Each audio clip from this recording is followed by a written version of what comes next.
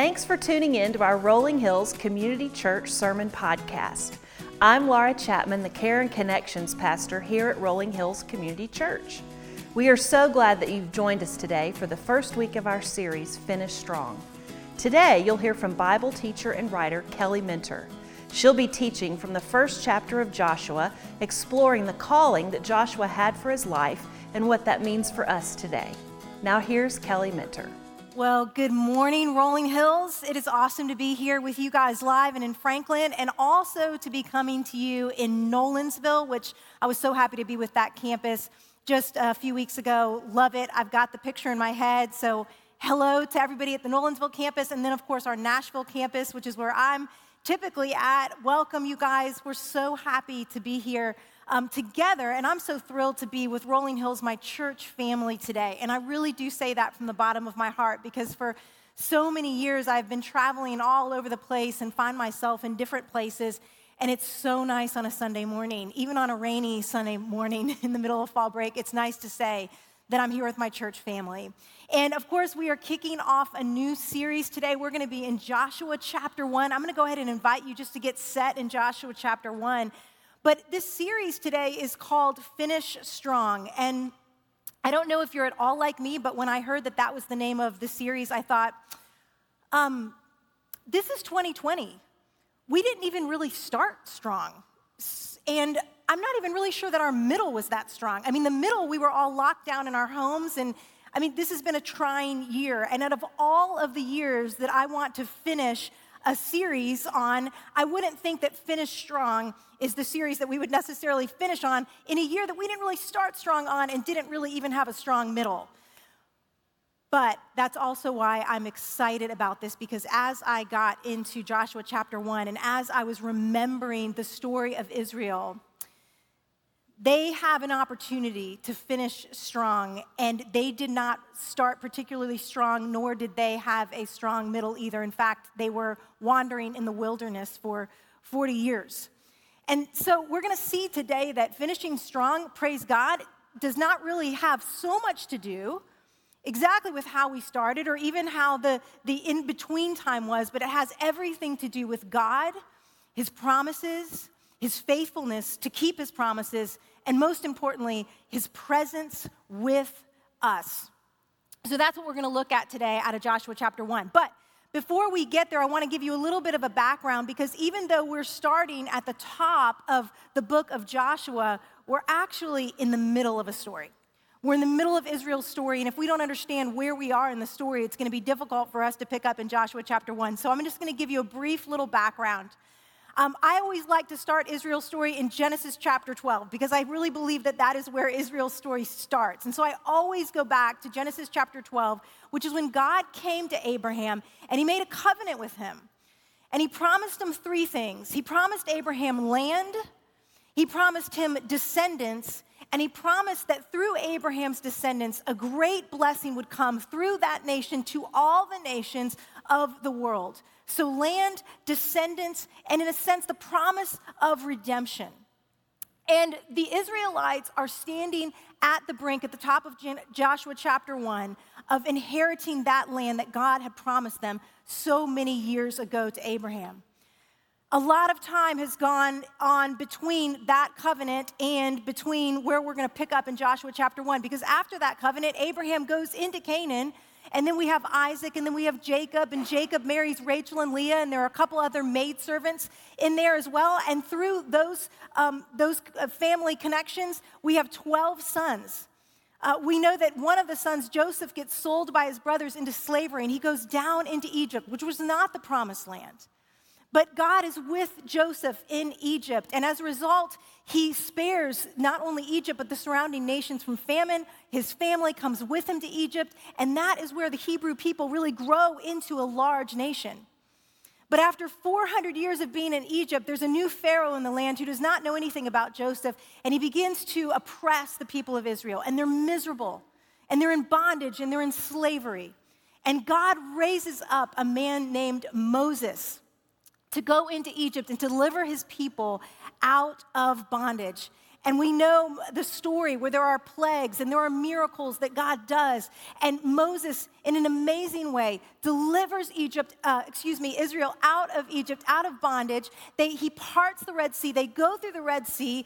It comes up, it closes back up over the Egyptians. And then there they are, the Israelites, on their way as a great nation to the promised land. But what happens? They get stuck in the wilderness.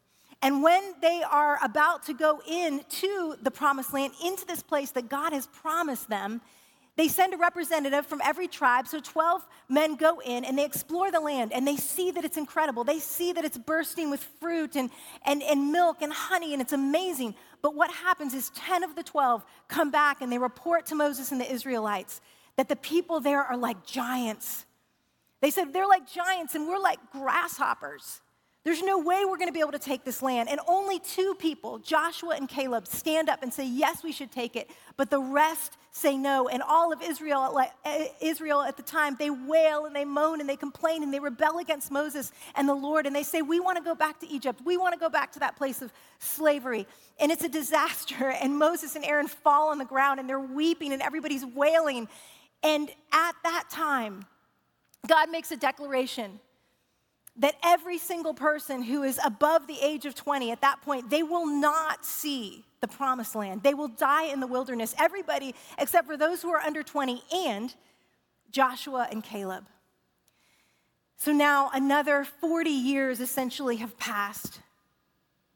And there's a new generation at the brink of the Jordan River to cross over to enter into the promised land. And that is where we pick up Joshua chapter 1. Would you read with me the first 9 verses?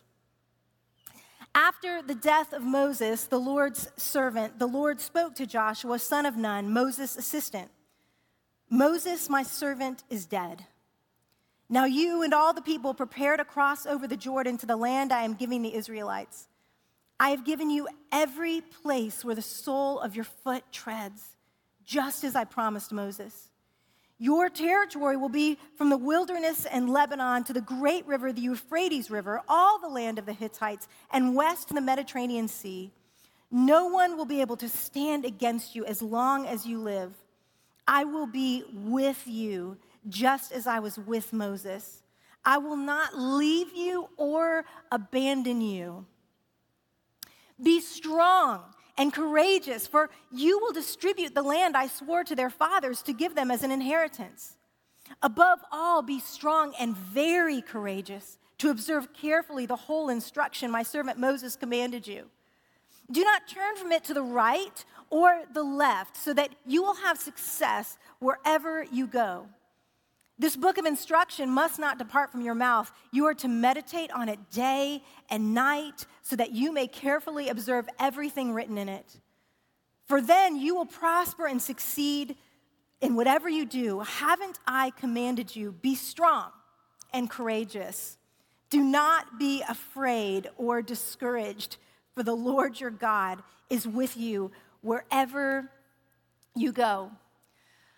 First of all, I want us to see that right at the top, there are many mentions of this man, Moses.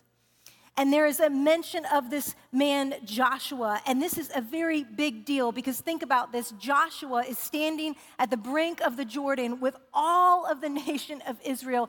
And he is about to do the thing that Moses did not do. Moses got the people of Israel out of the land of Egypt, but he did not get them into the promised land.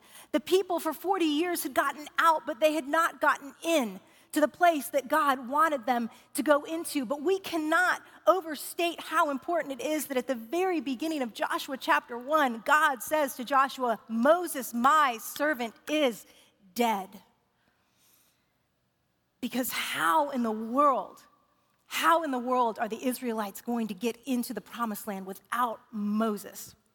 Moses represented God to the people. In fact, at the very end of Deuteronomy, right before Joshua 1 picks up, God himself said that there was no one like Moses. Moses had seen God face to face. He had done unparalleled miracles. Nobody was like Moses. How in the world was this man, Joshua, going to take the people in. In fact, it's important to know that verses 1 and 5, those verses are God directed straight to Joshua. 2, 3, and 4, it's talking to all the people in Israel, but 1 and 5, he's speaking directly to Joshua because Joshua has to feel inadequate at this point. Another thing to note is that when God directs his word to Joshua, back in Numbers, I believe it's in chapter 13, Joshua didn't start out with that name. Joshua's name was originally Hoshea, and Hoshea means deliverance. But Moses renamed him from Hoshea to Joshua because Joshua means Yahweh delivers. See, it wasn't going to be enough for Joshua as a man to deliver the people, but it would be enough for God to deliver the people through Joshua. And that is so encouraging for me today. I hope that that is a word for you today, that we cannot do it on our own strength. We cannot be deliverers on our own. But when God, Yahweh, the personal name of God to his people, he is the one who will deliver his people. So here is Joshua, and most certainly he is thinking, the people are going to compare me to Moses. And if Moses couldn't get the people in, how am I going to get the people in? And if we hadn't gotten into the promised land yet, how am I going to be the one to do it? But God says in verse 5, and this is so important, he says, nobody's going to be able to stand against you as long as you live. And then he says, and this is everything here, I will be with you. This should be the defining characteristic of our lives as Christ followers, that God is with us. That God is with us. This is the cry of my heart. If there is anything that I want in life, it is that I want God to be with me, that I want God's hand on my life, and I want believers and unbelievers alike to be drawn to my life, not because I am a deliverer in and of myself, but because God delivers, because God is Savior, because God is Redeemer. He is the only hope that I have in my life. Without him, I have nothing. And so verse 5, this is everything. This is why Joshua can be strong. This is why Joshua can be courageous, not because he has anything in and of himself, but because Almighty God has promised to be with him. This should be the defining characteristic of our lives as believers. I remember, it's probably been, 7 years ago maybe, but I was about to take my 4th trip to the Amazon jungle. And many of you all know that Justice and Mercy International, the mission arm of Rolling Hills, works in the Amazon. And pretty much every time I have the opportunity to speak on a Sunday morning, I pretty much will share a story about Moldova or the Amazon because these pictures just are so poignant in my mind. But I remember being on my friend's porch, and it was the day before we were to leave to go to the Amazon for our 4th trip. And our leader, John Pacalabo, John Pack from England, he's the one that got us all involved in the Amazon. He is the one that had started this work a number of years before. And he was the one that I had taken every trip with, him and his wife, Juliet. In fact, I could not even fathom taking a trip to the Amazon without John and Juliet. They were the ambassadors. They were the leaders. They were the ones who knew the jungle, who had all of the relationships. And I will never forget being on my friend's porch and getting a call from John the day before we were supposed to leave, saying that they had a death in their family and that he and Juliet would not be able to go to the Amazon with us. And I promise you that my initial reaction was, then we can't go. We can't go to the Amazon without John and Juliet. I mean, it's their fault that we're in this in the first place. We can't go, and there's no way. And not only did I not think I could go without them, I did not want to go without them. They were so much fun. They were the fellowship. I just didn't think, basically in my mind, it's like if they're not going, God's not going, and if God's not going, I'm not going. And it was that trip, because we did go, but it was that trip where God began to shift in my heart, and I began to realize that he was calling me, and he was calling one of my closest friends, Mary Catherine, and he was calling our pastor, Jeff, and Steve Davis at the time, and all these people. He was calling us into the Amazon, and we were not enough. And we were deeply feeling the loss and the presence of John and Juliet. But God is enough. And God would be enough, and he would begin to prepare us.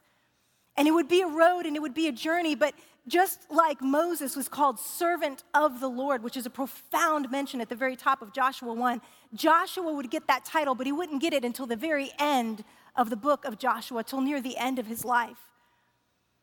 And I realized in that time that I wanted to be like John and Juliet. I wanted to be a servant of the Lord, and he was going to work that out in me, and he was going to give me what I needed. I wonder today if there are some here who have lost someone. Maybe it's the actual loss of someone to death. Maybe it's because of a move. Maybe it was somebody moving out of your house, but you thought that you could do God's will and that you could carry out his will if that person was with you or if that person was leading you, but you don't think that you can do it without them. Well, I want to tell you that at the very top of Joshua 1, the Lord says to Joshua, Moses is dead, but I want you to be strong and I want you to be courageous. Moses might be dead, but I am faithful and I'm faithful to my promises. And I brought you out of Egypt to bring you into the promised land. Now, after he says the very first time in verse 6 to be strong and courageous, in verse 7 he repeats it. He says, above all, be strong and very courageous. Very courageous. And that is not just an extra little word that is superfluous that he just decides to throw in there. He is specifically saying that he wants the people to be very courageous and strong as it relates to what? To observe carefully, this is verse 7, the whole instruction of my servant Moses that commanded you. He says, don't turn from the left, don't turn from the right.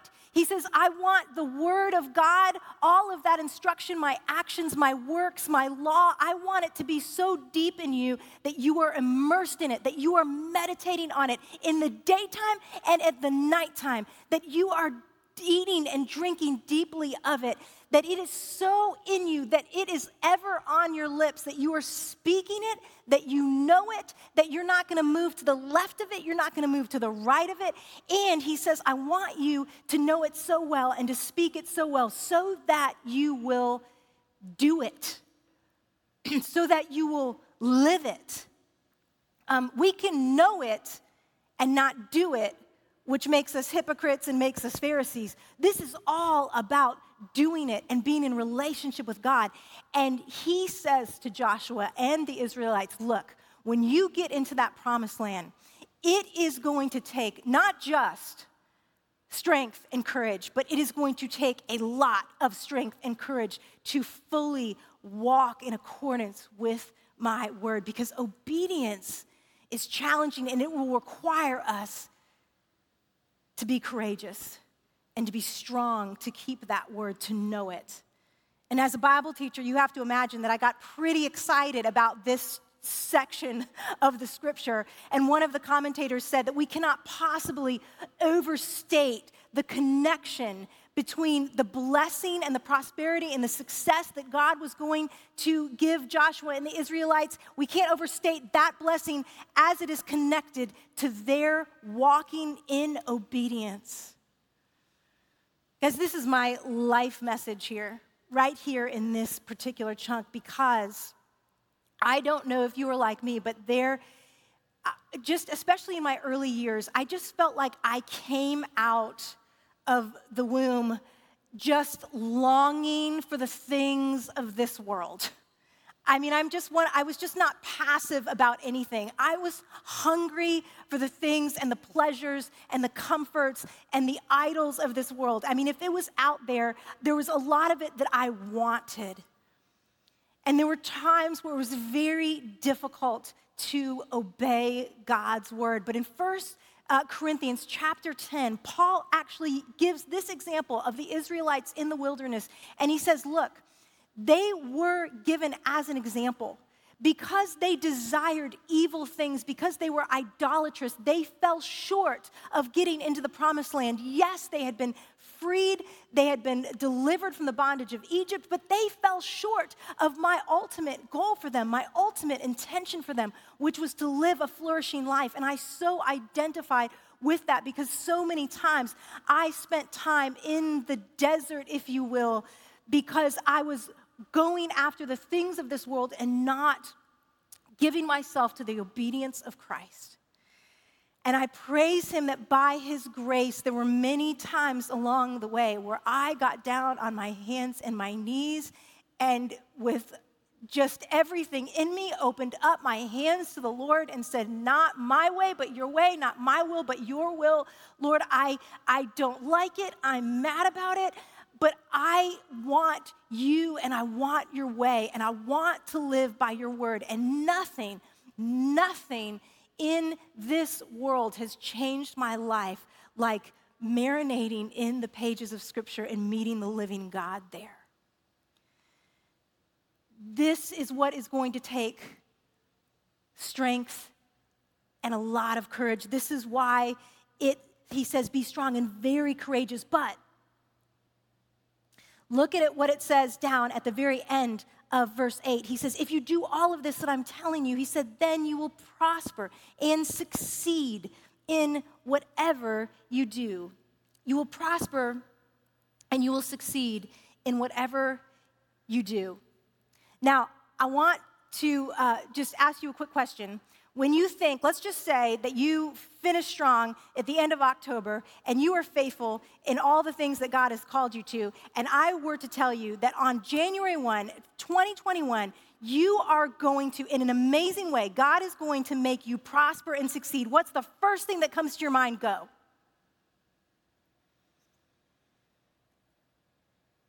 When you think prosper and succeed, did you think, I am going to make so much more money in 2021, it is going to be awesome. My job is going to crush. It was hard in 2020, but it is going to, or I'm going to meet the man of my dreams, or my kids are going to straighten out, or this one child is going to get a scholarship to Harvard. I mean, prosper and succeed. What was your picture there? Well, I think there's really good news here. The bad news is that what it means, prosper and succeed, even here in the Old Testament, does not mean financial prosperity. It can be part of it, but that's not what it means here. I love what this one particular scholar said. He said that really this is hardly ever about financial prosperity. Rather, this is speaking of succeeding in life's proper endeavors. Succeeding in life's proper endeavors. Now, that may seem really flat and really boring, but I'm going to tell you that I believe that what he's saying is true, and I think it's a lot more exciting than it may sound. I believe that this prosperity and this success that God is talking about is that we would be able to live, that everything that we do, because that's what it says, everything that we do, if we're walking in accordance to the will prosper and succeed in the things of life that matter. Finances are fleeting. Money is temporary. Certain pleasures, certain power, fame, it's fleeting. It does not satisfy. It would be honestly a huge disappointment if that is what it meant when God said that they would prosper and succeed. If it had to do with those things, it would be a huge disappointment. But it means that we will have success. We will have eternal fruit. I remember, again, standing on the edge of the Amazon with my dear friend Sarah, who is the national director of Justice and Mercy International, and we're standing outside of a shack. And inside that shack is a woman, a friend of mine, and her name is Clarinia. And Clarinia has cerebral palsy. She has laid in a hammock her entire life. She cannot move. She cannot really sit up. She can't walk. She cannot feed herself. She's about my age. And we've been visiting Clarinia year after year after year. And I've told this story so many times. I was never seeking a mission in the Amazon. I wasn't really even seeking mission so much here. But as I began to do what God told the people of Israel to do, to know his word, to walk in accordance with him, to love him, The Lord began to change me, and he began to change what I saw as prosperity and what I saw as success, and I began to prosper in those good endeavors. But it was in a very different way, and I remember leaving Clarina's house, and I don't know how many times we've gone to her house. I mean, so many times, every single time I go to the Amazon. And we had a particularly meaningful time with her. And as we were leaving, I'm standing outside that hut, and I see Sarah, and we happened to be kind of walking out at the same time. And I just looked at Sarah, and I said, Sarah, I love getting to do this work with you. This is the most important work in the world. And we both started crying, and we held on to each other, and I really believed it. I really believed it with my whole heart, that I was so thankful that God allowed me to be part of what is the most important work in the world. But you know what? The most important work in the world is any work that he has called you to. That's the most important work in the world, anything that has to do with his will. I loved this when I was reading it, when it said, you are going to prosper and succeed in whatever you do. Sometimes we want to exactly know what's the will of the Lord, what is the exact path. You know what? If we're following him and we're walking according to his ways and we're being obedient, whatever we do is going to prosper and it's going to succeed.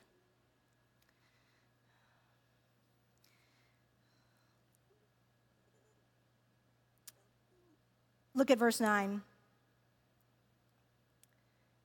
Haven't I commanded you, be strong and courageous? Do not be afraid or discouraged, for the Lord your God is with you wherever you go.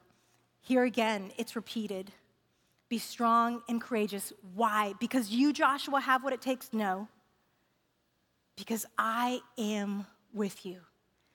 And then he even adds more to it. He says, not only do I want you to be strong and courageous, but I do not want you to be afraid or discouraged.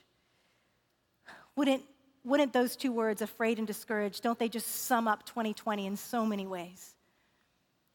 There have been a lot of reasons to be afraid. There have been a lot of reasons to be discouraged. And do you know why I believe that God 4 times in this passage tells us to be strong and courageous?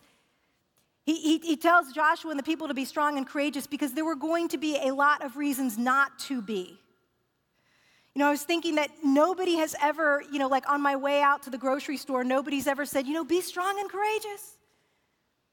In the aisle of Trader Joe's, be strong and courageous when you go out to dinner, or be strong and courageous when you head to the bank to drop off that deposit. Nobody says that. People only tell you to be strong and courageous when you have a lot of reasons not to be those things. And there would be a lot of reasons. They were going to have to cross the Jordan. It was a river of separation. It was swelling. Joshua had a bunch of Israelites that were complaining, that had been rebellious. Moses is dead. Lots of reasons not to be strong and courageous. But the one reason that they did not need to be afraid or discouraged is because God would be with them wherever they went. All right, I want us to look now at verses 10 and 11. It says, then Joshua commanded the officers of the people, go through the camp and tell the people, get provisions ready for yourselves, for within 3 days you will be crossing the Jordan to go in and take possession of the land the Lord your God is giving you to inherit.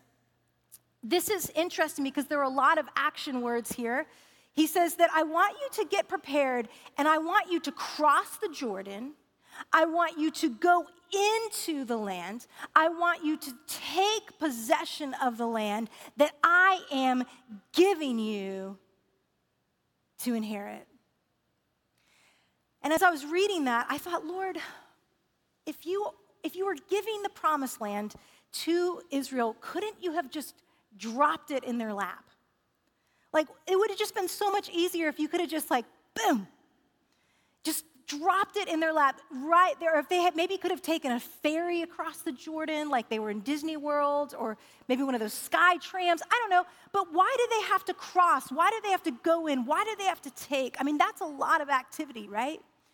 And I realized that I'm so guilty of this, but I have this misconception of, even in my own Christianity, and especially Western Christianity, that if God is blessing us, it will be easy.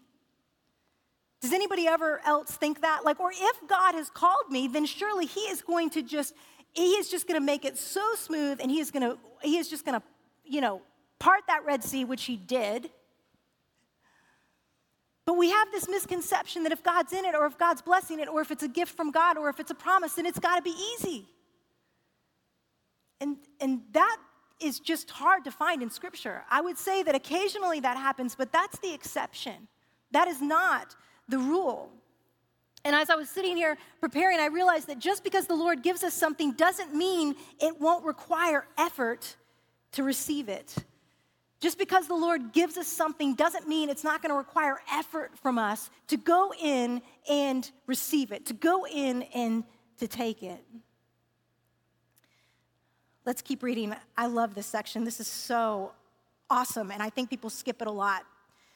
But this really ministered to me. Verse 12, Joshua said to the Reubenites, the Gadites, the half-tribe of Manasseh, "Remember what Moses, the Lord's servant, commanded you when he said, 'The Lord your God will give you rest, and he will give you this land.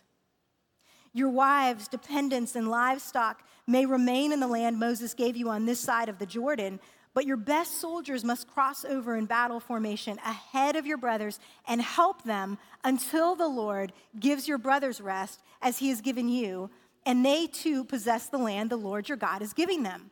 You may then return to the land of your inheritance and take possession of what Moses, the Lord's servant, gave you on the east side of the Jordan.'" Okay, this is like this really weird little section that people pass over, but it is so rich. Now, think about the Jordan River, and you think about on the west side of the Jordan River is where the promised land is where Canaan was for the people to go and to take. There were 12 tribes in Israel, but 2.5, not 3, not 2, but 2.5 tribes, the Reubenites, the Gadites, and the half-tribe of Manasseh, had decided that they actually wanted to stay on the eastern side of Jordan, that was going to be their place, and they worked it out with the Lord, they worked it out with Moses, so somehow they pushed this thing through, but their promised land, their possession, was going to be on the east side of the Jordan, or the Transjordan, is what they were calling it. They had already settled. They had already found this rest that God had promised his people.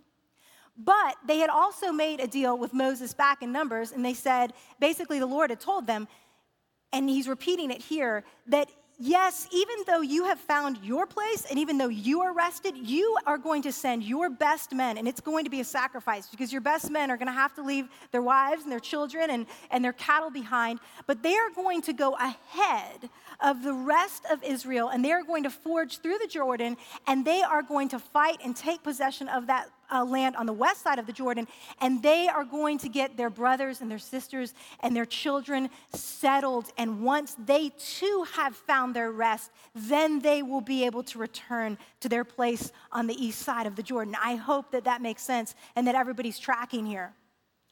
But this was so exciting and so important to me. I loved what one of the scholars said, if I can find it here. Let's see here. I don't know why I have these notes up here, because half the time I can't find anything.